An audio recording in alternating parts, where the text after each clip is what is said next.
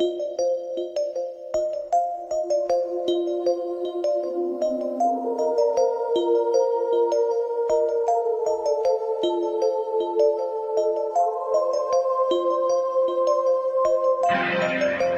are listening to And If Love Remains, a unique show spotlighting people, ideas, science, culture, and art. Your host, Mike Lovett.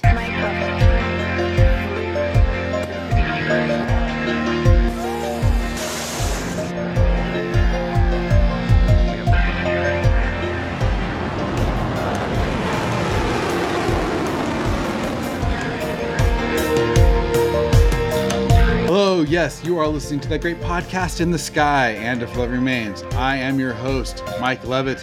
Yes, the the blind Rabbi Micah himself is here in studio again, and I am very excited to have joining with us Laurie Calhoun, and Laurie is a senior fellow for the Libertarian Institute. She's an author of many books, including.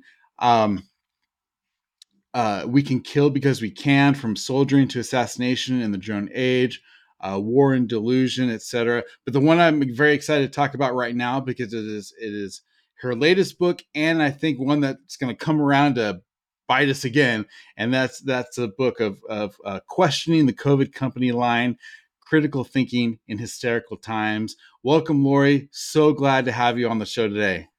Thank you, Michael.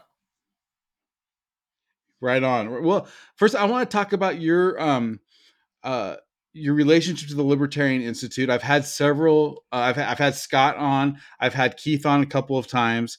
So talk to me a little bit about your relationship to the Libertarian Institute, and you're quite the author there. But how did you get involved with them? Okay, sure.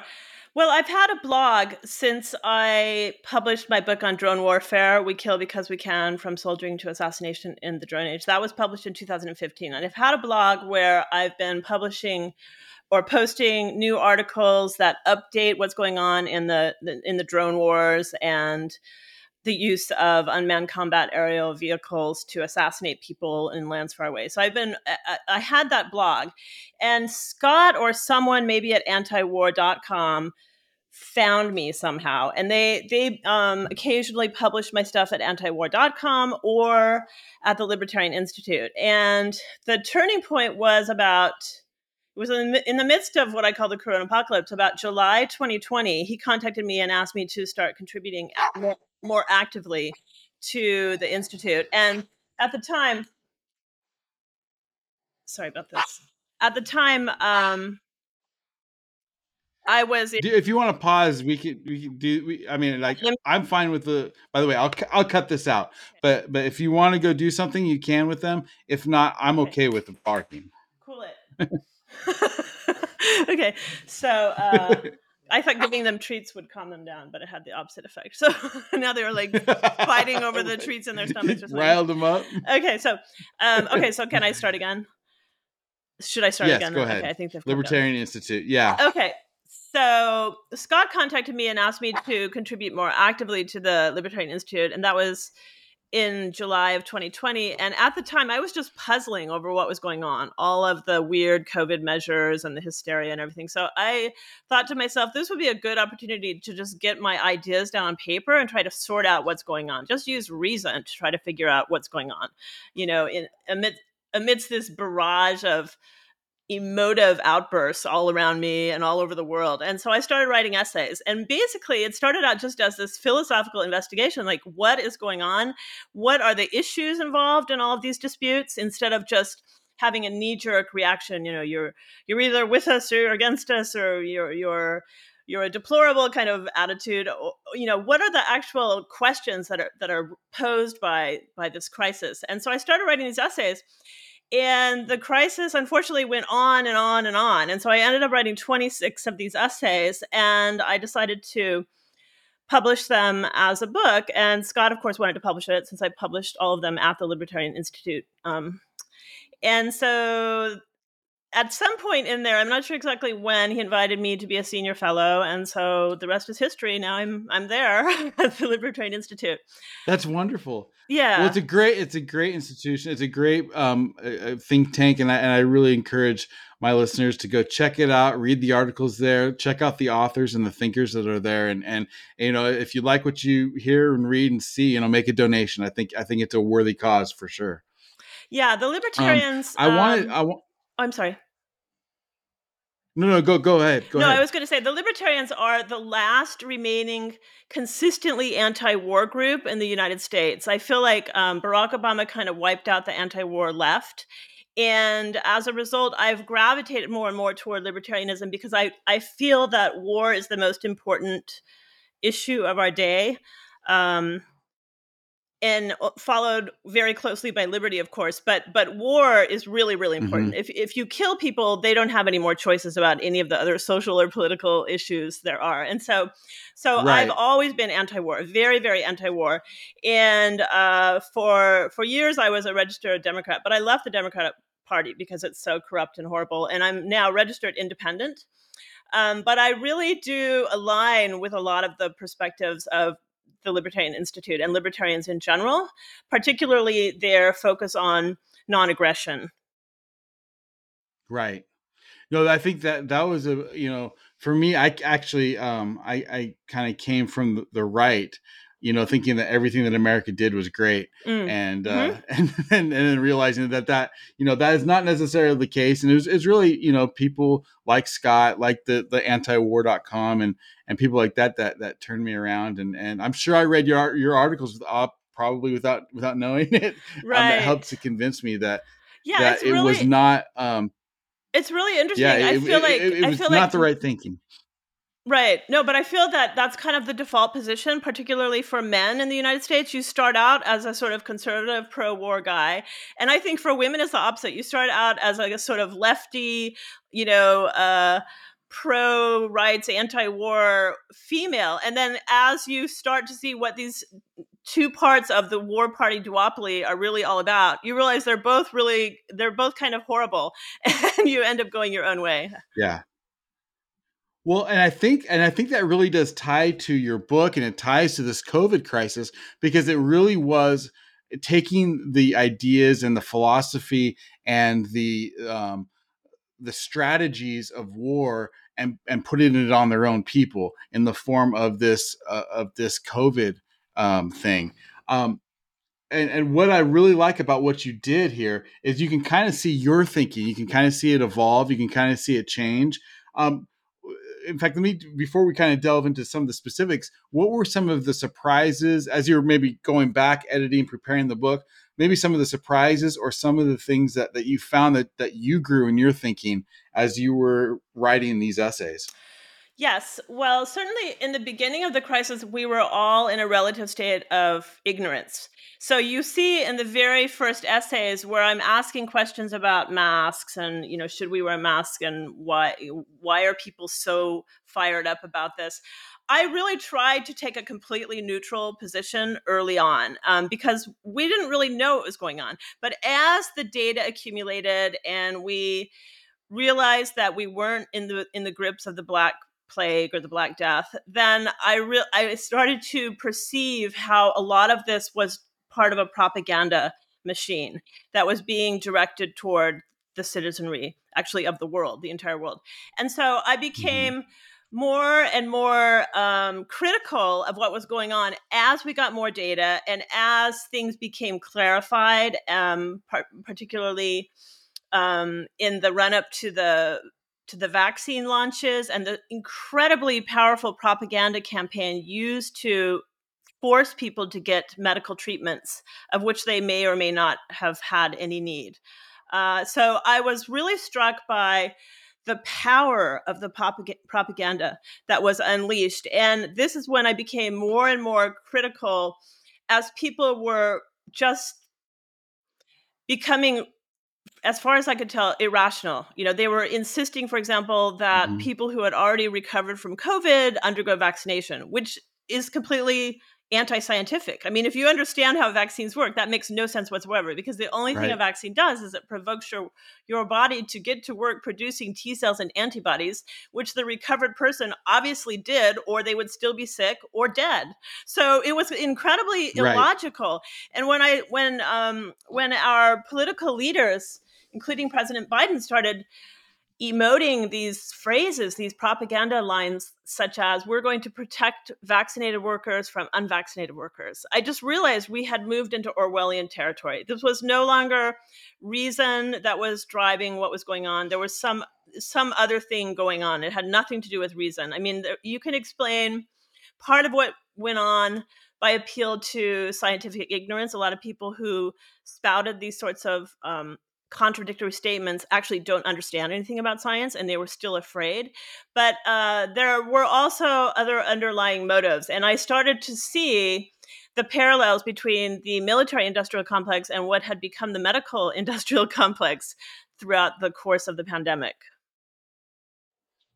Right, right. I think one of the, I'm not gonna say a tipping point for me. I was clearly in the whole time questioning and um, against the authoritarian mindset, but it was very interesting. I think one of the funniest, we talk about these emotive responses, and one of them I think happened on the Joe Rogan podcast when he had the doctor. I think he was the official spokesperson doctor of CNN, and he's Rogan is telling him, like, I've had COVID, I recovered from it, I have natural immunity, and he's basically telling him, well, go get the shot anyway. And Rogan's like, why should I should get the shot. And he's like, well, you just need to get the shot. And clearly he was trying to convince him, or he thought he could convince him to get the shot, and by doing so, become this like Maccabee figure of like, okay, I've done my duty for the country, and now everybody should go get the shot. And it made no sense. It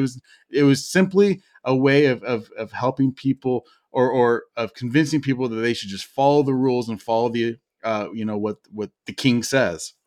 It was really, in my view, a kind of period of group psychosis. People just were not rational. They Yeah. they lost their critical bearings. They lost the ability to apply reason to what was going on. They were so discombobulated and traumatized by the coverage of death on their televisions, for example, with the death ticker tapes. Every single time you turn the TV on, you see all these people Right. dying. No attempt to put into context how many people ordinarily die every day, which is a lot. A lot of people die.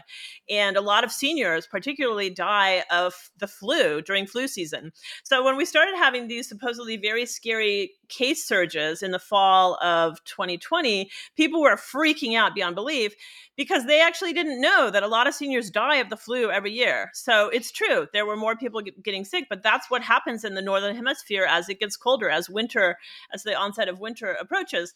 And so at some point, I mean, I just realized that people were completely out of their minds on this. And it became difficult because of the social pressure, the ugliness that was hurled at those of us who raised perfectly respectable scientific criticisms about what was going on. But we were all lumped together into this category of anti-vaxxer, which didn't make any sense. And Right. I talk about this over and over again throughout my book, about how it makes no sense to call me in particular an anti-vaxxer, because I did things like I got the yellow fever vaccine before I went to Africa. And it's required by law, but it's required by law for a good reason. If you get yellow fever, you have a 50% chance of dying. In contrast to COVID Right. 19, which I had already survived. I had already survived. That's one argument against getting the vaccine. And the other one is, even if I hadn't already had COVID 19, my chances, according to all available statistical data, of surviving are something like 99%, or higher. And so it made no sense, but people were lumping everyone into this category of anti-vaxxer and trying to denigrate them, and it was a very Manichaean division of people, as occurs also during wartime. So I do feel like there was this sort of Right. this calculated attempt to deploy the wartime playbook throughout the pandemic to divide people, to pit people against one another. You saw people, as you said, yelling in stores at one another, on one side or the other of the divide. I mean, people really became irrational. And it's going to take some time to recover from this because it was such a horrible upheaval in terms of our society. I mean, yes, some people did die, Yeah, but it was also very, very harmful just to the spirit of goodwill among people, among neighbors and family members and friends. absolutely. It was like yeah, and you're absolutely right. The real um uh pain, anguish, the real psychological damage that was done over that period of time is going to be cost, to our children, to our neighbors. And like you said, like even the words that we use, like anti-vaxxer, like even people who got the vaccination and were saying that maybe there were some, vaccine injuries, Hmm. they were called anti-vaxxer. It just, none of it made any kind of logical sense except for in the logic of propaganda. I really, in fact, I want to kind of, one of my favorite titles. You have great titles, by the way, of all these Thank you. chapters are fantastic. On What, the essays, yeah. one of the ones that I love is the COVID-19 and the collateral damage, killing versus letting die. Hmm. I think like this kind of speaks to what you are talking about, which is, you know, if we really look at the numbers and we look at, and I hate to be cold hearted about this, I really do, but I think it's important that we look at actual facts and we say who actually died and how much. I mean, are we talking about like, did COVID take months off of their life? Because the Hmm. people that actually died most of the time were in their late 80s, had several comorbidities. I mean, and if they didn't die from COVID, they probably would have died from something else, and likely did die from something else now that we're finding out the truth. But they were put COVID-19 as the death. So it's almost impossible. This is where Brett Weinstein says zero is an interesting number, because it's almost impossible to get real numbers because they were manufactured from the beginning. It is. It's very difficult to get real numbers, and it's going to take decades for people to sort out the data because of ridiculous things that happened. For example, the companies themselves destroyed their placebo classes, and so there's no way to know how the original vaccines fared vis-a-vis a placebo class. You can't actually test a drug without a placebo class. Without a placebo class, you just know that all these people survived, okay? But you don't know if they would have survived had they taken nothing. And so what they did is Right. after the initial trial that was used to secure emergency use authorization, they gave all of the placebo subjects the vaccine, which means that it is a mess, statistically speaking. You can't really tell what happened and how successful they were because you can't tell whether the vaccine saved these people's lives or they just survived because because they were young and healthy and would have survived anyway, which is what the data suggests from 2020. So one good thing I would say is that we do have data from 2020 before the vaccine launch. So that data can be marshaled and can be compared to the data post-vaccine launch, and you can see, did the vaccines actually help in that sense, like in terms of the population Right. mortality? Because we know from 2020 that the people who were dying in Italy, for example, where that was considered to be one of the ground zero places, the average age, I believe, of the Italians who died during the spring of 2020 was 80. And in many parts of the world, the average age of a COVID victim was actually higher than the life expectancy of residents of that place. So that happened, for example, in Scotland and a few other places. And so that makes you say, it brings you back to the point you were making, which is, hello, all men are mortal. Like, we're going to die. Maybe you don't want to die, but at some point your number is going to be up. When none of us knows when it's going to be, it's a kind of lottery because of biological and environmental factors and choices we make. Some people smoked, some people didn't, some people were exposed to more carcinogens than others, carcinogenic agents than others. We don't know when we're going to go, but we do know that we are going to go. I mean, all signs point to Right. mortality. And so Yeah. you're right. When I was early on writing these essays, and I was raising these questions that were raised shortly thereafter by the in the Barrington declaration where they were pointing out that these really draconian measures, lockdowns that are fundamentally changing the quality of life of all sorts of populations who aren't even vulnerable to COVID-19, they're going to have long-term increases of mortality. And we've seen that, unfortunately. The Great Barrington Declaration has been vindicated because we have a lot of excess deaths that are non-virus. Okay, and that's even if you Right. grant that the people who were recorded as virus deaths were really virus deaths. We don't know that yet. So all of this has to be sorted out. But what we do know is that there were a lot more suicides, and there are emerging to be more cancer deaths and other disease-related deaths because people were turned away from hospitals, or they were deterred from going because they're so terrified to go to a hospital where they might contract Right. COVID-19. Okay, so Well, um, and drug abuse is oh up, yeah, oh yeah. alcohol abuse. People were I destroyed mean, financially. So young people, the people right. I think who were harmed the worst were the young entrepreneurs, the young small businessmen and women who had just started companies, and because they had new companies, they weren't eligible for government support. Those people were destroyed. So when you go through any major city in the United States and in many parts of the world as well, you see all these shuttered stores. Those stores are not coming back. Those were the stores of hardworking men and women who, had ambition and ideas and initiative, and they were destroyed not by the virus, but by the government's policies. Yes, exactly. And by the way, this comes to a word that you coined that I love, that I'm totally stealing. I'm Okay. totally taxing from you. It's the corona apocalypse. And I don't know when you came up with that or what you were thinking when you came up with that, but I immediately thought of, with my I guess biblical background, my Christian background, I thought of an apocalypse, which people think of like, death and destruction everywhere, but what it really means is a revealing, an uncovering. And I think like the coronavirus really revealed the nature of government, the nature of authority, the nature of what people will do when they're told what to do. I mean, a lot of things. It was a great revealing of what happened. I think that's important as we go into this new chapter in our history.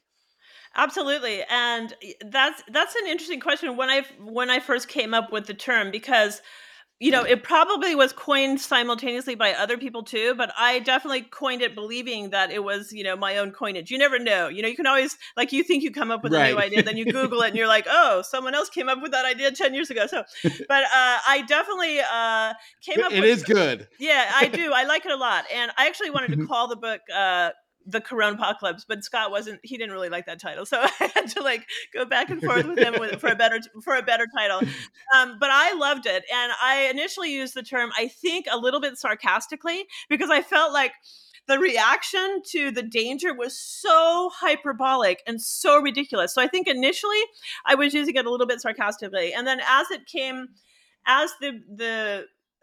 as time progressed and the situation became worse rather than better, I started to realize that has really been an assault on basic principles of our society. It's not just death by virus; it's harm by government. Right. Oh, absolutely. And again, and I think about, even people who ended up on the right side of the issue, um, overall, like how so many people were fooled. And I'm thinking of videos that I'm watching in the early days of Corona of like Ben Shapiro and a bunch of these, really kind of right wing, supposedly anti-government guys. They're Right. not, but they say they are. But they're saying, oh, it's we need to do this. We need to do 2 weeks to flatten the curve. That was the saying for so long, and I think we need to stick that in people's faces so often. 2 weeks to flatten the curve turned into 2 years, and it was absolutely insane what happened because we allowed it to happen. So just like that. It was insane, but it was a really clever setup, honestly, because initially, as I said, none of us knew what was going on. So it was rational initially to err to the side of caution. So when all of these experts, medical experts, came up all over the world and said, "Oh, this is a pandemic," people immediately compared it to pandemics of the past, and particularly the Black Plague was the image that came to mind. A lot of people have watched Right. disaster movies. In disaster movies, usually your chance of death is like 99%, or best case scenario like 50%. Okay, so it's really, really dangerous, and you're going to see the wheelbarrows rolling through the street and picking up the corpses. So that was everyone's initial reaction, partly because of the strength of the government reactions. So because they closed all the borders, then the populace reasoned, logically, I believe, that it must be a dire situation. Why else would they close all the borders? This has never been done in human history. They closed all the borders all over the entire globe, all over the planet. So it must be incredibly dangerous, and people who don't do what they're being told, are idiots. This was the initial take. But as the data amassed and it became more and more obvious that people were not dying left and right. I mean, a lot of Americans actually never knew a person who died of COVID. So it became Right. clear that it was really overhyped, and you could say that government officials were erring to the side of caution. But as time progressed and it became less and less plausible that we were in a really severe sort of danger, unless we were in a very narrow cohort of elderly, already sick, and obese people, because those were the groups that died. Usually they had all three of those issues, the people who died. But everyone else, this whole idea of not allowing children to go to school, not allowing healthy people to go to work, not allowing small businesses to carry on. That was a complete overreaction. And what happened was the government officials, it was a snowballing effect. So the government officials would apply some sort of measure, impose some emergency law. And when it didn't lower the case count, then they inferred that it must be because people weren't really following the rules. So then they started talking to their Right. populace as though they were toddlers. Like, you're naughty, you've been going out and partying, you've been going to the beach, you've been doing all these things that are dangerous, you're spreading the virus dust everywhere. And it just became worse and worse. It became this really ugly blame game where public officials wanted to believe that their measures were good, and so when their measures didn't work, they started blaming the populace. And it was Mm-hmm. wild to witness, honestly. And this is where I don't think enough credit goes to a good friend of our program, and he's been on a couple of times, and I really doesn't get enough credit for being the facilitator of the Great Barrington Declaration. And that's Jeffrey Tucker, who kind of put that conference together, and really it happened almost by accident, but it happened nonetheless. And I give those people just tons of credit because they were at the forefront of saying, listen, this is how we've always dealt with these situations. This is what works. We need to protect those who are vulnerable, and we need to let the rest of us to live our lives, and allow this to turn into an endemic, and let things settle down. And that's the safest, best way to go. And those people were crucified They for were. saying that. They were. It took a huge amount of courage for And those people to stand up, because there was so much social pressure, and there was so much professional pressure put on these people. So this is yes, why so many doctors were silent. They were really afraid, not necessarily of the virus, they were afraid of professional censure and of really losing their careers, because they're completely discredited as quacks if they disagreed with Anthony Fauci and company. So it was horrible. And I also applaud the authors of the Great Barrington Declaration. They suffered mightily. A lot of these people lost their yeah, jobs. They lost their licenses in some places. Their license to practice medicine. I mean, it was really insane. I mean, and these are people who understand epidemiology. They understand virology. They know that if you can't survive a virus by natural immunity, that means, by definition, there can be no effective vaccine against it. That's what it means, right. because the vaccine basically just hijacks your immune system. So if your immune system can't can't can't make it, then a vaccine's not going to help you. It just means you're going to die of it. That's all there is to it. And it's hard to not. I'd love to get your take on this, because it's hard not to go down rabbit holes of all the way down to who actually created the virus and things Mm, like that. But I think it's important to um point out, number one, those the that the people that said, hey, the virus probably came from a lab who were also crucified, turned out to be right. And number two, the people who were most to gain um, by locking us down, making us sicker, and um, forcing, making it impossible to have alternative remedies. I mean, a governor of a so-called, purplish red state here in Arizona said that, he's no doctor, but somehow he made it illegal for doctors to prescribe ivermectin. And it's like, wait, where do you get the authority to do such things? So it's really setting up the situation where there's only one solution to the problem, and it's this vaccine from these big companies. I'd like to get, I mean, am I saying that right? Is that your take, or am I off saying somewhere? that right. And what you're describing is the sad reality that our federal agencies have been completely captured by industry forces. So the FDA, I mean, I talk about this at length in my book. Also in the opioid crisis, a similar thing happened where the FDA actually facilitated what became the opioid crisis by allowing Purdue Pharma. Everyone wants to blame Purdue Pharma and Sackler, but in fact, the FDA approved OxyContin and approved a package insert which stated that it was basically non-addictive, could be prescribed widely for all sorts of general uses, and was less subject to abuse. Well, of course, the companies took that and ran with it. So they did a massive marketing campaign to convince doctors to prescribe narcotics to their patients, often who had minor bouts of pain or temporary issues that could have been dealt with and should have been dealt with non-narcotic painkillers. And the rest is history. You see it playing out in our streets all over the country. And so that is a story that was going on still. I mean, when the whole vaccine issue came up, and people nonetheless just surrendered their faculties of reasoning when people like Rochelle Walensky and Anthony Fauci came out and said, oh, the FDA is the gold standard. So if they gave this emergency use authorization, then of course you should take the vaccine. Without just forgetting the whole opioid crisis. That never happened, even though it's happening as we speak. And so in the case of the vaccines, it becomes more and more sinister. And if you get to the end of my book, the denouement is really unbelievable. But I end up concluding that there were multiple reasons for pushing for maximum vaccine uptake. The most obvious is going to be, of course, just direct profit. You sell more shots, you get more money. But they also wanted to test this new mRNA technology, which was never tested before on a human population. And this was a fabulous opportunity for them. And they also want to be protected for perpetuity from lawsuits in the event of adverse effects. So how do you get that in the United States?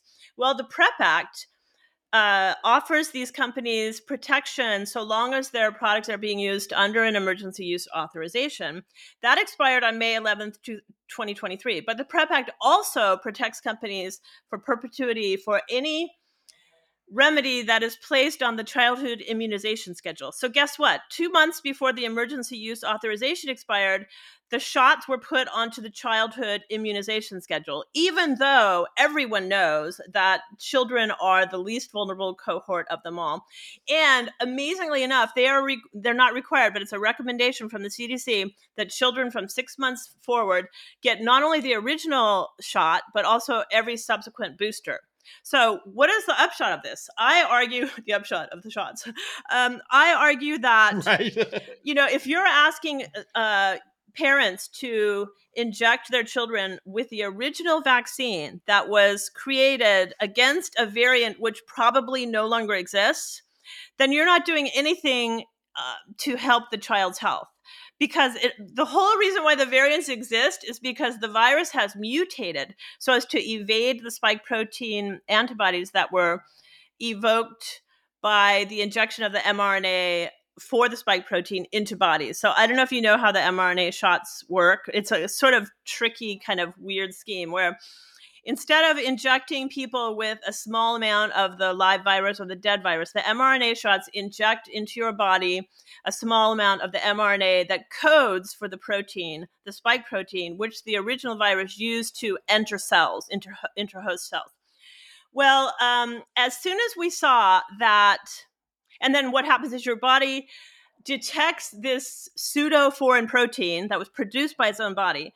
It detects it as an invader and then launches an immune response. Okay, so what happened is Right. within months, we saw after the vaccine launched, people who had been vaccinated were getting sick again.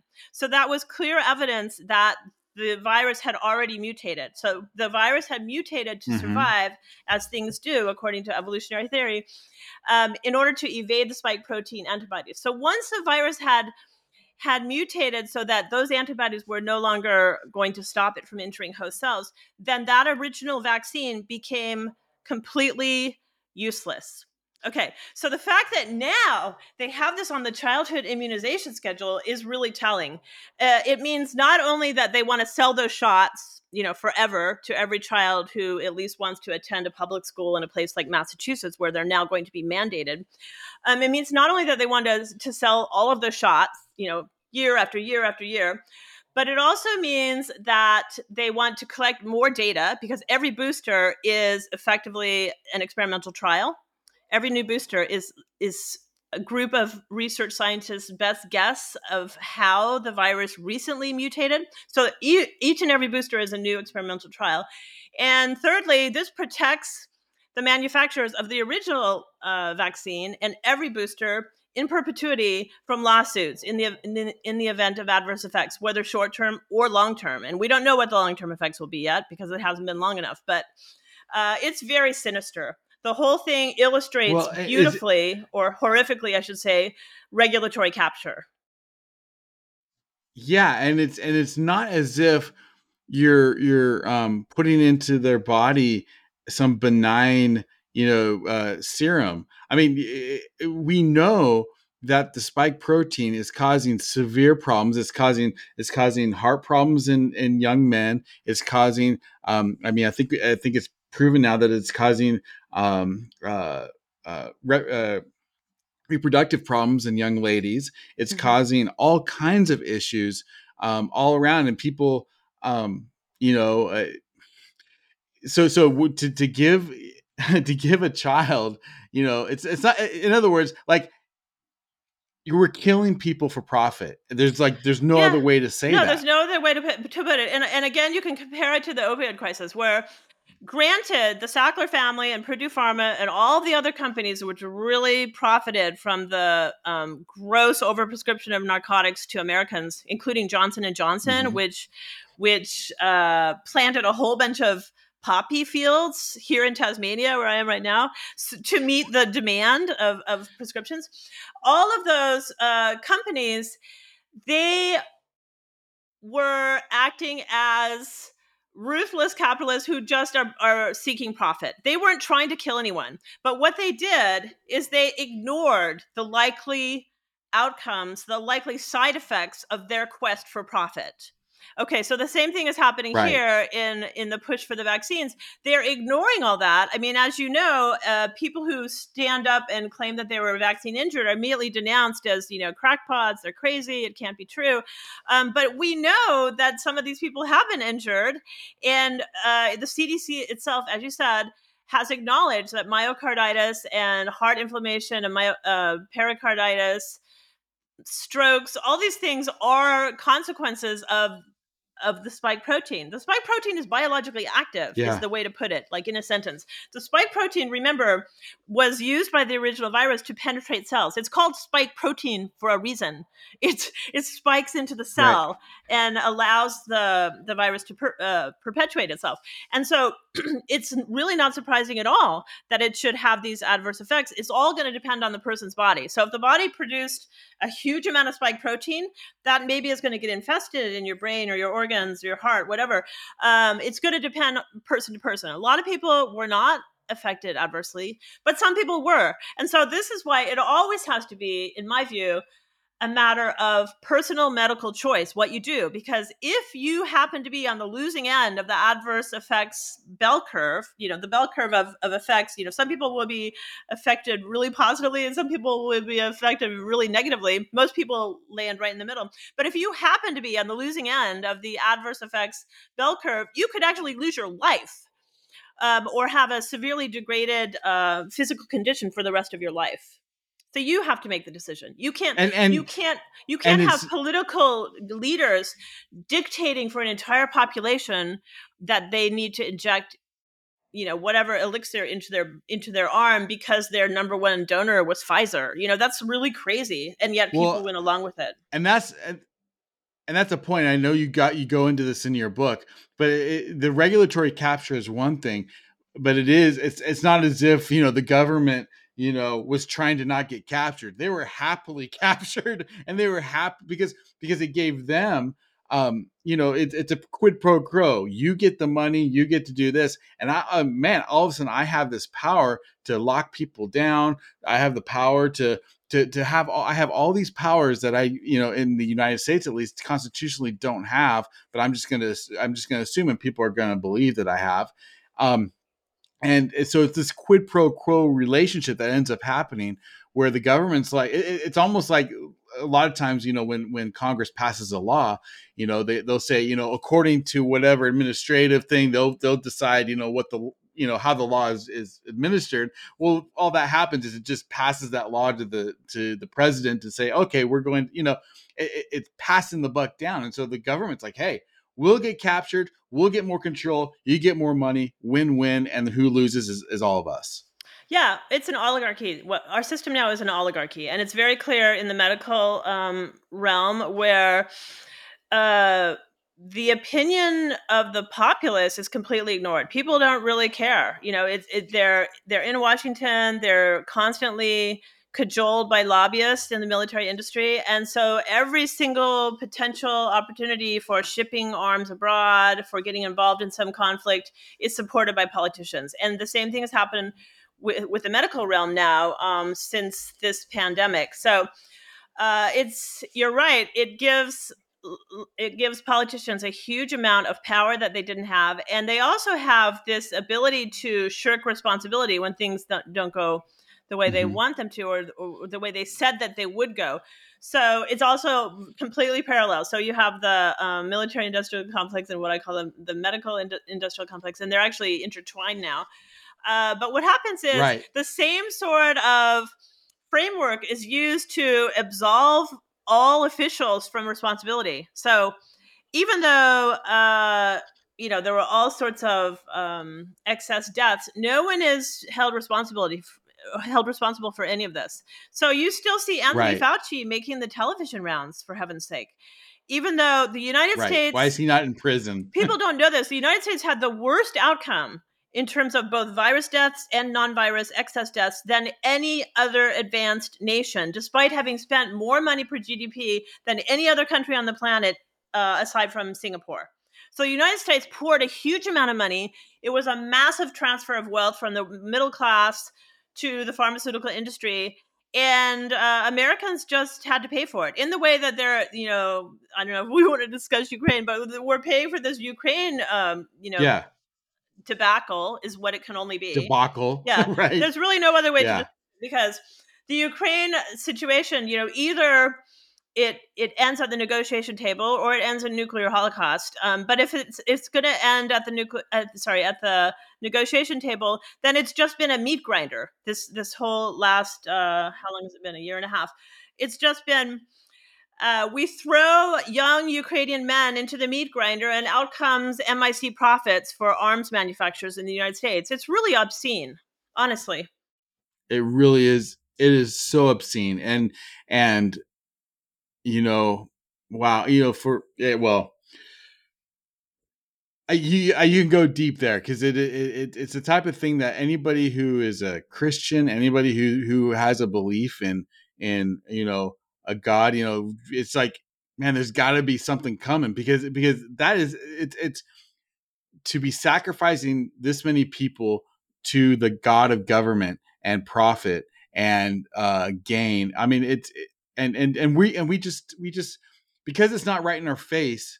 And I think that's the difference with COVID. One of the differences is because it's put so much in our face. And my hope is when the next one come, and it will, that we will be able to be like, or at least a few more people will be able to stand up and say and read your book and be like, we got Yeah. to stand up to this mess because we got screwed the last time. Right, exactly. Because you're right, it doesn't happen in the military realm. As a good example that I often refer to, Afghanistan. We walked away from Afghanistan after 20 years of being told that we have to democratize Afghanistan. We have to liberate the women of Afghanistan. And now the Taliban are running the country again, just like they were in 2001. So in between Right. 2001 and 2021, all that happened was death, destruction, terrorism, on the part of the military invaders, over the people who live there, and massive profiteering. That's all that happened. So Right. the same thing, and so instead of doing some soul searching and saying, what, maybe this was a mistake, this whole Afghanistan thing, or at least admitting that once Osama bin Laden and company were gone, there was no reason to stay there for another 10 years. But instead they just move right on and act like it never happened. And you see this also right now in the COVID, what should be the post-COVID world. Here we have Biden issuing millions of dollars to have in-home testing again. He wants to have in-home testing. Well, all in-home testing does is freak people out. So it rehydrates their fear, and so they're ready for the next booster. I mean, the guy is really shameless. Or I'm not actually entirely sure he's responsible, but if he is like aware of what he's doing, the presidency is shameless. Yeah, let's just put it this way: whoever's running the Biden puppet show is shameless. Let's put it this way. I mean, they just act like nothing ever happened. Or Fauci, he goes on television and says, "Oh, I saved millions of lives. This is what I've done."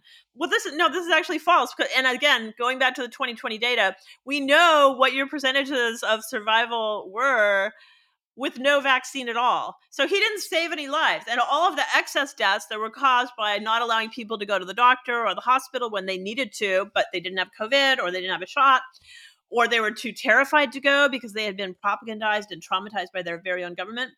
All of those deaths, he just sort of shrugs his shoulder, I suppose, and says, "Oh, well, I think he said at one point, I don't give economic advice." so the guy's Well, unbelievable. yeah. That's so good. Yeah, he's really bad. No, his latest on What? masks. I don't know if you heard his latest on masks. So there's this really, No. there's a scrupulous study that compares what went on all over the world with masking and whether masks had a positive effect or not. So, there's the very logical, common sense science argument that, a virus that is smaller than the pores of a piece of cloth is not going to be stopped by that piece of cloth. So you can just go at it with that. But this study looks at all of what happened, all the consequences, and concludes that, in fact, masks had no effect whatsoever.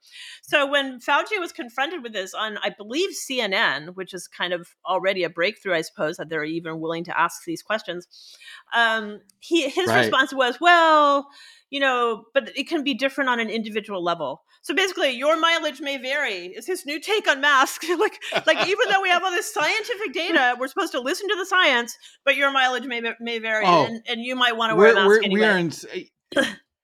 We are in such a post-scientific world. It's We are. insane. Yeah. And it's sad. We really are. One of the saddest things I learned over the course of this period of history is how ignorant people are of basic precepts of science. They really they're daunted by science and they feel a little bit helpless, and it's very easy to persuade them to just renounce their ability to decide anything on the grounds that they're not experts. So this whole propaganda line, stay in your own lane, don't do your own research, this really was taken up by all sorts of ostensibly intelligent people who didn't have formal training in science, but they just decided we're going to do whatever the authorities tell us to do. Why? Because they were in such an abject state of fear for their own lives. It was government induced trauma all the way. Well, and I will add, and it's, I think, also has to do with the mask mandate as well as the vaccine mandate. There are so many people that were put in impossible positions. Their jobs required it because the government required it. They weren't able to go to church until so many percentage of a certain community was vaccinated. I mean, it was an insanity beyond any kind of, it was a cult that we were involved with. Absolutely. There's no other way to put it. It was, I refer to these people as Branch Covidians because it was so cult-like. So yeah, I have one of my chapters is called Conscience and Noncompliance, the case of the COVID-19 vaccine. And I talk about exactly that that dilemma that people were put in. People who are heads of households, they're raising children. They couldn't afford to walk away from their jobs. And so they were put in this horrible moral dilemma. Should I do what I truly believe is wrong because it makes no sense? I mean, I'm taking an unneeded risk just to comply with a completely nonsensical requirement, or am I going to end up homeless along with my family? It was easier, I think, for individuals to stand up against this madness, but it was really difficult for people who were raising children. They didn't really know exactly what to do, and so there It have was very difficult. yeah. Oh, I was just gonna say, as one who was and is raising children, and as a musician, like how did I make my money? I made my money by teaching in people's homes, and I made money, by performing, Mm-hmm. and both of those things just were stripped away immediately, Yeah. and it was very difficult, and yeah, it's a if you've got, I was in a fortunate position where I was self-employed, and so I could kind of like maneuver my way through, and I wasn't forced to. I could make the decision, Right. without losing my job, but so many people weren't in that fortunate position. No, exactly. They I guess I didn't was have any privileged. backup savings. They didn't own their own home. They didn't have any backup savings. People were really stuck between Charybdis and Scylla. They didn't know what to do. A lot of people, as I said, were destroyed. It's not coincidental that we have tent encampments all over the United States at this point. It's not coincidental. A Yeah. lot of those people lost their businesses, lost the roof over their head. Many of them were in the gig economy, which was really harmed the worst by the lockdowns, because these people didn't have Yeah. salary positions, they didn't have pensions, they didn't own their homes, and they were really, really harmed by this. And then some of them, of course, resorted to drug use, and some of them ended up dead. So we had, I think, 109,000 drug overdose deaths last year. That's incredible. That's And and it's this is like incredible, and it makes me so angry, and I apologize for interrupting, but it makes no, me no, so angry because no. I'm thinking about what was said, and what was said was, oh, we're gonna take a pause, and it'll come back. This is Trump. We're gonna take a pause. Yeah. We're gonna come back. Everything will be fine. As if the economy runs like that. As if the economy just like, oh, we could, it's the same thing. Oh, you know what? You can stop hormones and stuff, and we'll just take a pause, and we'll start up. No, there's gonna be no consequences, Yeah. and all of these things. They're long. We are feeling these consequences. I try to help out. I do a show once in a while for St. Vincent de Paul, which is a homeless shelter here in Phoenix, and so I see some of these stats once in a while. 7,000 people were just evicted from their home in the last Mm-hmm. month, and you see these things, and you think, those are consequences of it's inception like consequence, where if you dig deeper and deeper and deeper, like a lot of those you can point back to the COVID lockdowns. Absolutely. I mean, people just couldn't earn a living. And many of these people were already barely making ends meet. And then it just became impossible for them. It Mm-hmm. was, and as you know, there's a major housing crisis in the United States. The price of rents is so insane at this point, and Yeah. I don't really see how that's going to be fixed in anytime soon. A lot of price gouging, and the consequence is homeless encampments everywhere in cities. I mean, I traveled. I came back to the United States, but I traveled around the United States and saw some of these cities I had lived in before: Los Angeles, Salt Lake City, Philadelphia. These places, they are unrecognizable. There are all these zombies in the streets and people living in tents, and it really looks like a third world country in some of these places. And this became much, much worse as a result of the lockdowns, because perfectly hardworking people were prevented from working. And it wasn't because they were sick, it was because the government made it No, illegal. their businesses were shut down. Yeah. Yeah, people's businesses It's were a shut down, and they tragedy. can't hire. It's a tragedy because the It people really with the is. small businesses, they're like the most resourceful people. They kind of they embody the American spirit, and they were crushed by their Yeah. very own government. It's awful. I mean, what happened? We're never. It's going to take a long time to recover from this as a society, I think. You have a chapter in here, and I want to address it just because I found it interesting that it was in here. So I want to talk about you write a chapter on throttling the truth, why the case of Julian Assange is more important than ever. What does Julian Assange have to do with the COVID crisis that we went through, and why is his story still important today? Well, it turns out it's really important, as we know from the Twitter files. The United States government was Right. suppressing the speech of dissidents throughout the corona apocalypse. So people started to believe that there was this incredible consensus, congealing around the thought of Anthony Fauci, and like anyone who disagreed with him then was some kind of nutcase, quack, like RFK Jr. He Mm-hmm. wrote a book about Anthony Fauci. Obviously, he's insane. He's an anti-vaxxer. So this view was taken up by people because almost all of the alternative scientific views were expunged from social media, and of course they were not aired on the pharma captured mainstream media.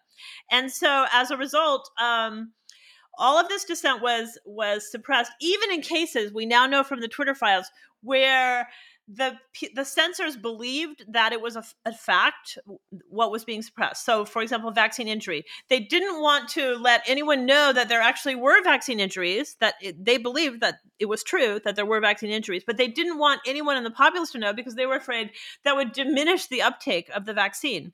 So I argue in here that, charitably, you could say that they were using utilitarian reasoning and saying, okay, more people will die if you let the truth out than would die if you didn't let the truth out. So all things considered, we should suppress the truth because that will increase the number of people who survive because they took the vaccine, even though there will be a few outliers who die of the adverse effects. So that's what I argue, charitably. But as the plot thickened, I mean, it's almost like a crime scene, it's like a crime thriller as things developed. And you saw things such as Rochelle Walensky encouraging pregnant women to get vaccinated, even though pregnant women were excluded from the trials used to secure emergency use authorization.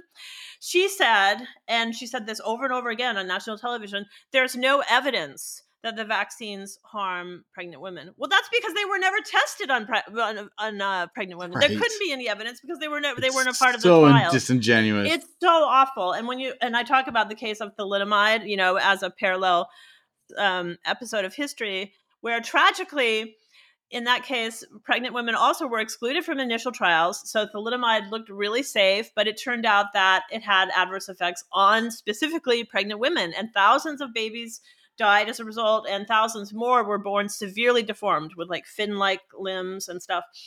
And so, but the chemical was on the market for 5 years before it was removed, because it takes time to sort out the data and to conclude that, it's not just correlation, it's actually causation.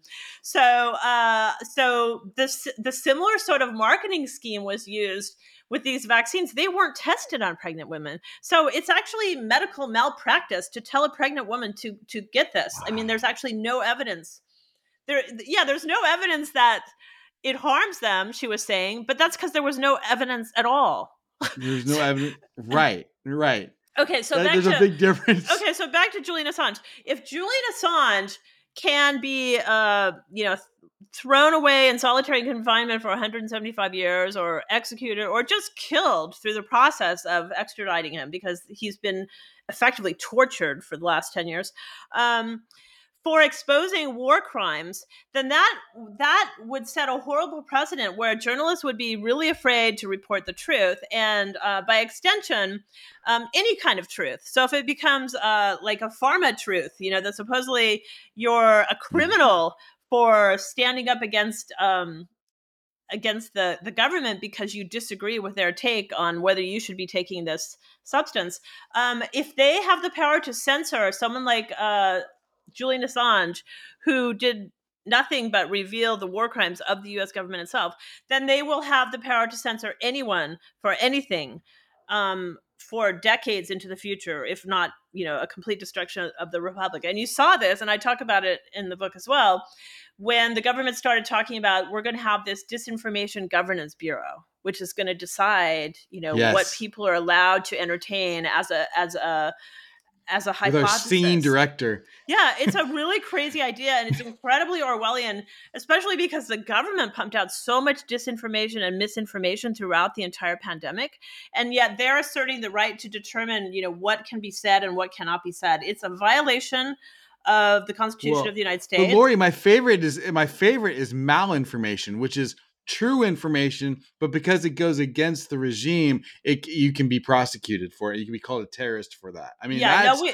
that's like crazy. no, it's a complete attack on the fundamental principles of the Republic of the U.S. And if this is allowed to go forward, we are not going to be free for very much longer, because we're going to have this pharma techno state where these small committees decide that we have to do this, and they criminalize anyone who not only disagrees but who stands up for him or herself and for other people when they disagree. So I think that it's a very dangerous period of history, and it part of it can be. I mean, governments have always been propagandistic. They're always trying to get their people to comply, particularly in wartime, to go along with their wars.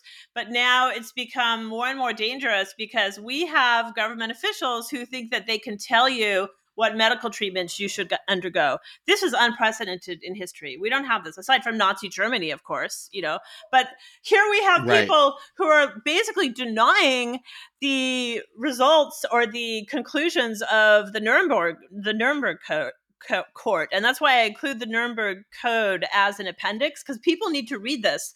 I mean, this was a settled matter in, I think it was 1945. Was it 19? It might have been 1948 when they actually published this. But the idea is, no, you I think it's cannot 48. Yeah. experiment on human beings against their will. And you have to give them full information. Otherwise, if you're just deceiving them, you're coercing them through deception. So they just threw all of this out. Suddenly it became possible for the government to force you by mandate to get a medical treatment, even when you had decided it wasn't in your best interest. And this is a horrible turning point in history, and we need to stand up against it. And that's one of the reasons why I Right. published this book as a collection of essays, because I don't want people to stop talking about it. And I have seen there are some signs that at least some of the populace is coming around. They started to become a little bit more skeptical when vaccinated people kept getting COVID. And that was like, so Mm-hmm. this isn't actually a panacea. And then when the government started saying, oh, actually, you don't just need 2 shots, you actually need a booster. And then, oh, I guess you need a 4th booster. Oh, I guess you need a 5th booster. I guess you need a booster every year with your flu and your RSV. So at some point, people are like, enough. I'm not taking your snake oil Right. anymore.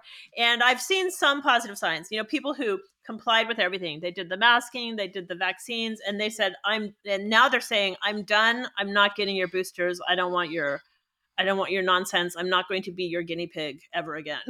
so so Right. there are signs that people have come around, but we have to keep talking about this. And this is why I was glad that you invited I me on, and I'm talking about these matters wherever and whenever I can. I think it's vital, and especially as we're coming up to. I mean, we're talking about history in a way, but we're also talking about the present, because it's things. It is I think your analogy was right, and I would say it's kind of a cross the Rubicon moment where, are we going to allow the government to have this kind of power over our bodies and over these medical things, and be basically a totalitarian state. I mean, there's not another term that you can use. And if you are forcing people to inject themselves, there's nothing but totalitarianism that can be called. Um, That's right. And it's also fascism, because you have what's emerging is the yeah. pharma techno state, where the government and pharma have joined forces. And, for pharma, it's great. All they care about is profit. So I Hmm. discuss this in The Pharma Revolution is Being Televised, which is an essay where I explain what I have decided are the 4 stages of the pharma takeover. So pharmaceutical industry has always tried to get doctors to prescribe their various cures, for this, that, and the other thing. And it's very, very lucrative. So that's always gone on. They've always Yeah. advertised in journals and tried to woo doctors with various schemes. And I think that one of the turning points in this trajectory was when Prozac was launched and other lifestyle meds in 1987, 1988, right in there somewhere. And as these psych meds became taken up and prescribed to people for what used to be considered ordinary human responses, anxiety, or sadness, you lose a loved one, you're really Mm-hmm. sad. Instead of just working through the grief on your own, now they have all these magic pills that are going to make you better. So the antidepressants, the SSRIs, selective serotonin reuptake inhibitors, which are basically happy pills, so they make you happy like no matter what. So so Right. so you have a horrible job, you hate it, but you take your SSRI and you're like, oh, I guess my job's not so bad anymore. So they change you psychologically, and they sold like many of these pills because they have a positive effect on people. And then another thing pharma did in that same period, in the 90s, especially 80s and 90s, is they got their foot in the door of public schools, where they started administering these batteries where you would go through this checklist. And if a child exhibited all of these symptoms, this meant that he or she was suffering from ADHD, attention deficit hyperactivity disorder, for which, of course, Yes. there was a drug. The first one was Ritalin, but they've gone on and We have on. our cure right here. Yeah, so here's our cure. You need to take these drugs.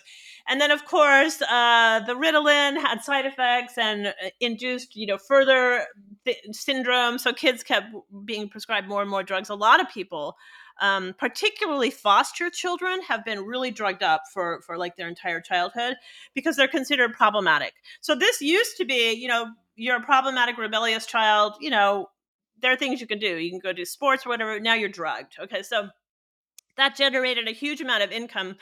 And it was just, they somehow got into the school psychology offices and persuaded all of these teachers and administrators to think that you have to drug all these kids. Okay, so it's it's a disease now if you act up.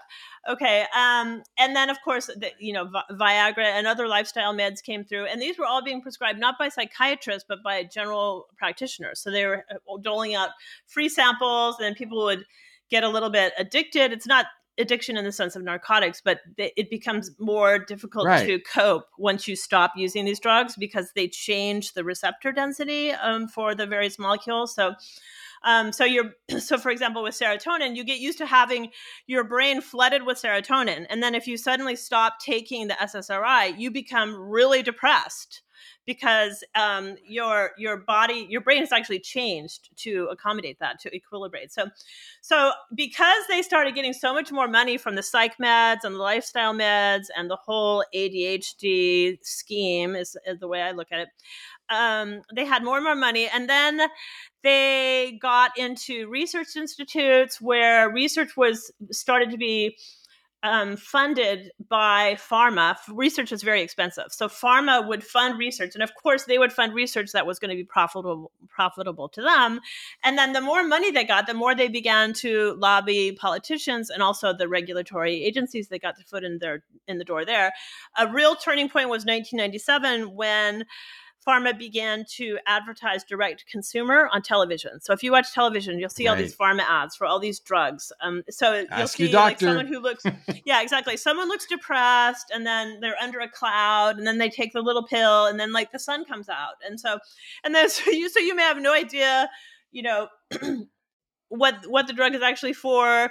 But at the end, it looks like there was a positive effect on this person. So you go to your doctor and ask your doctor for the drug. And so this really enriched pharma.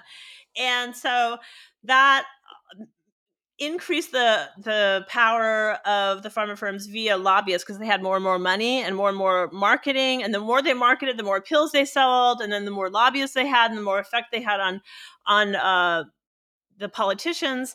And then in this, what I call the fourth stage, of the Farmer Revolution, they got their seat at the table with governments and persuaded governments to mandate their shots. It was no longer that, oh, we want to persuade doctors to prescribe our shots, or we want to persuade school administrators that these children need to be drugged, or we need to get to people on their sofas who are bored and get them to ask their doctors for drugs. It was no longer a matter of persuasion. With the corona apocalypse, it became mandatory. So you saw government leaders all over Right. the world, whether in France, Germany, Australia, New Zealand, the United States. They tried it. They were at least some of the mandates were struck down in the courts, but some of them were Well, you not. definitely had Biden. You had Biden saying, "We're getting impatient. No, We're getting impatient it with was you." wild. I mean, That's a good example of him talking to us as though we're toddlers. He got up and he said, "Our patience is wearing thin." And it was like, right. what are you talking about? It's like, so who is we? I mean, I guess we is me and Pfizer, because Pfizer's Yeah. waiting for us to roll up our sleeve, and we've decided we don't want it, but he decided to mandate it anyway through the OSHA mandate on employees of companies with 100 or more people working there. And then he got Yeah. out there and he pushed these nonsensical slogans, as I said earlier, such as "we're going to protect vaccinated workers from unvaccinated workers," which at this point, you've just thrown logic out the window. That means nothing. I mean, if it's a vaccine, then the Right. vaccinated person doesn't need to be protected. It's a To completely be crazy thing to protected. say. And yet people were saying this. And so that is why it's really scary when you see that people are still pushing for things like vaccine passports, even though these vaccines don't stop transmission or infection, which No. means that they actually serve no public health pretext whatsoever. And if they don't serve a public health Right. pretext, there's no reason the government should have any say in what you decide to do. That is a choice between you and your doctor.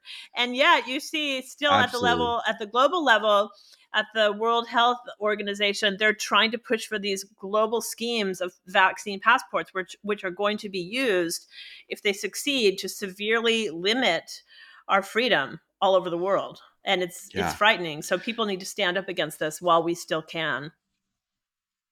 So, Laurie, first of all, where can people get your book? Where would you like them to go to pick up your book?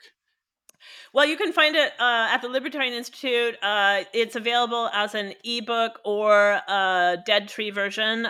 You can get it right at Amazon, in any of the Amazon sites, no matter what country you're in. And, you can read about it at the Libertarian Institute. And I will be issuing an audiobook at some point, although it takes a while to create audiobooks. But for now, the ebook and the... Well, that's fantastic. Yeah, so that's great.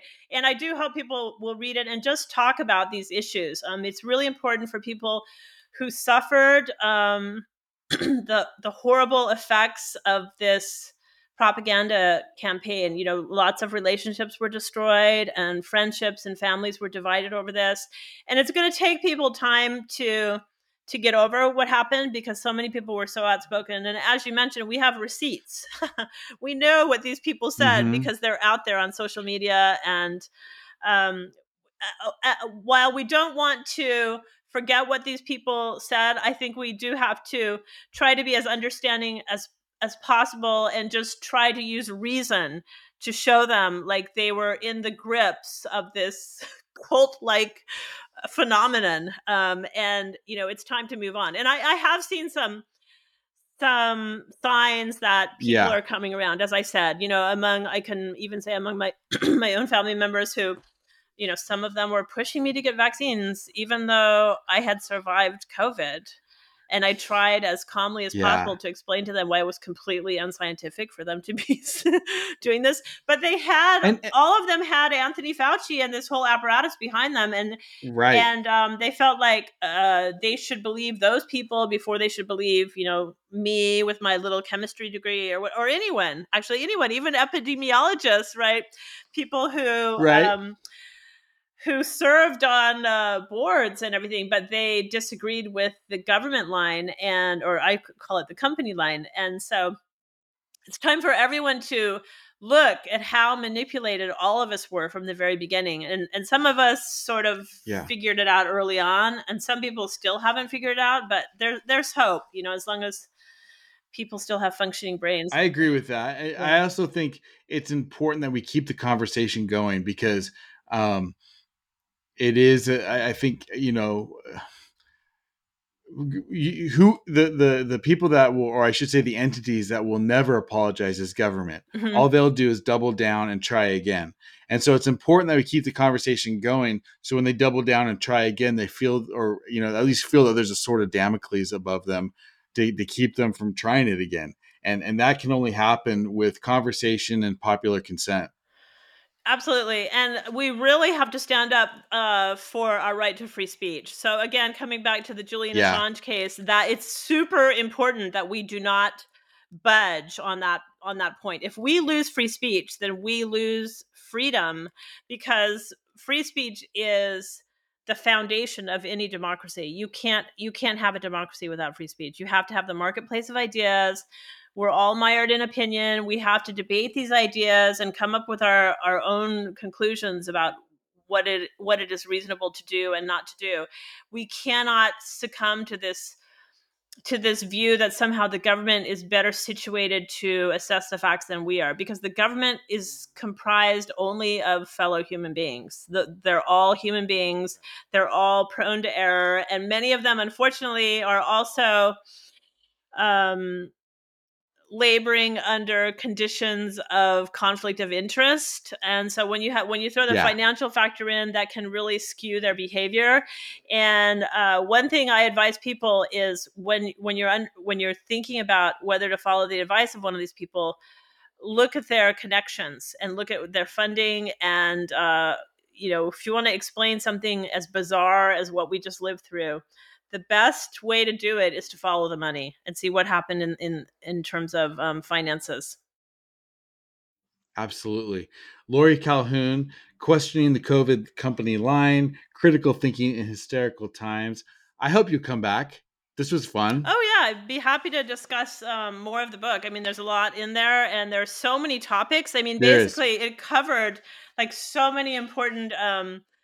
The crisis covered so many important philosophical and political topics as it progressed. So, and they're still here. Yeah, that'd be great. Well, I will be definitely looking for more of your work, and I encourage people to read this book. It's a powerhouse, and again, needs to get into the public consciousness. These ideas have to continue to flow. So, thank you again for coming on And If Love Remains. Thank you very much for having me. Mike is gone. You are listening to And If Love Remains. Gone but not forgotten. First of 23 installments requested by Dr. Levitt. Trying to be in compliance here because we're taking him and that whole organization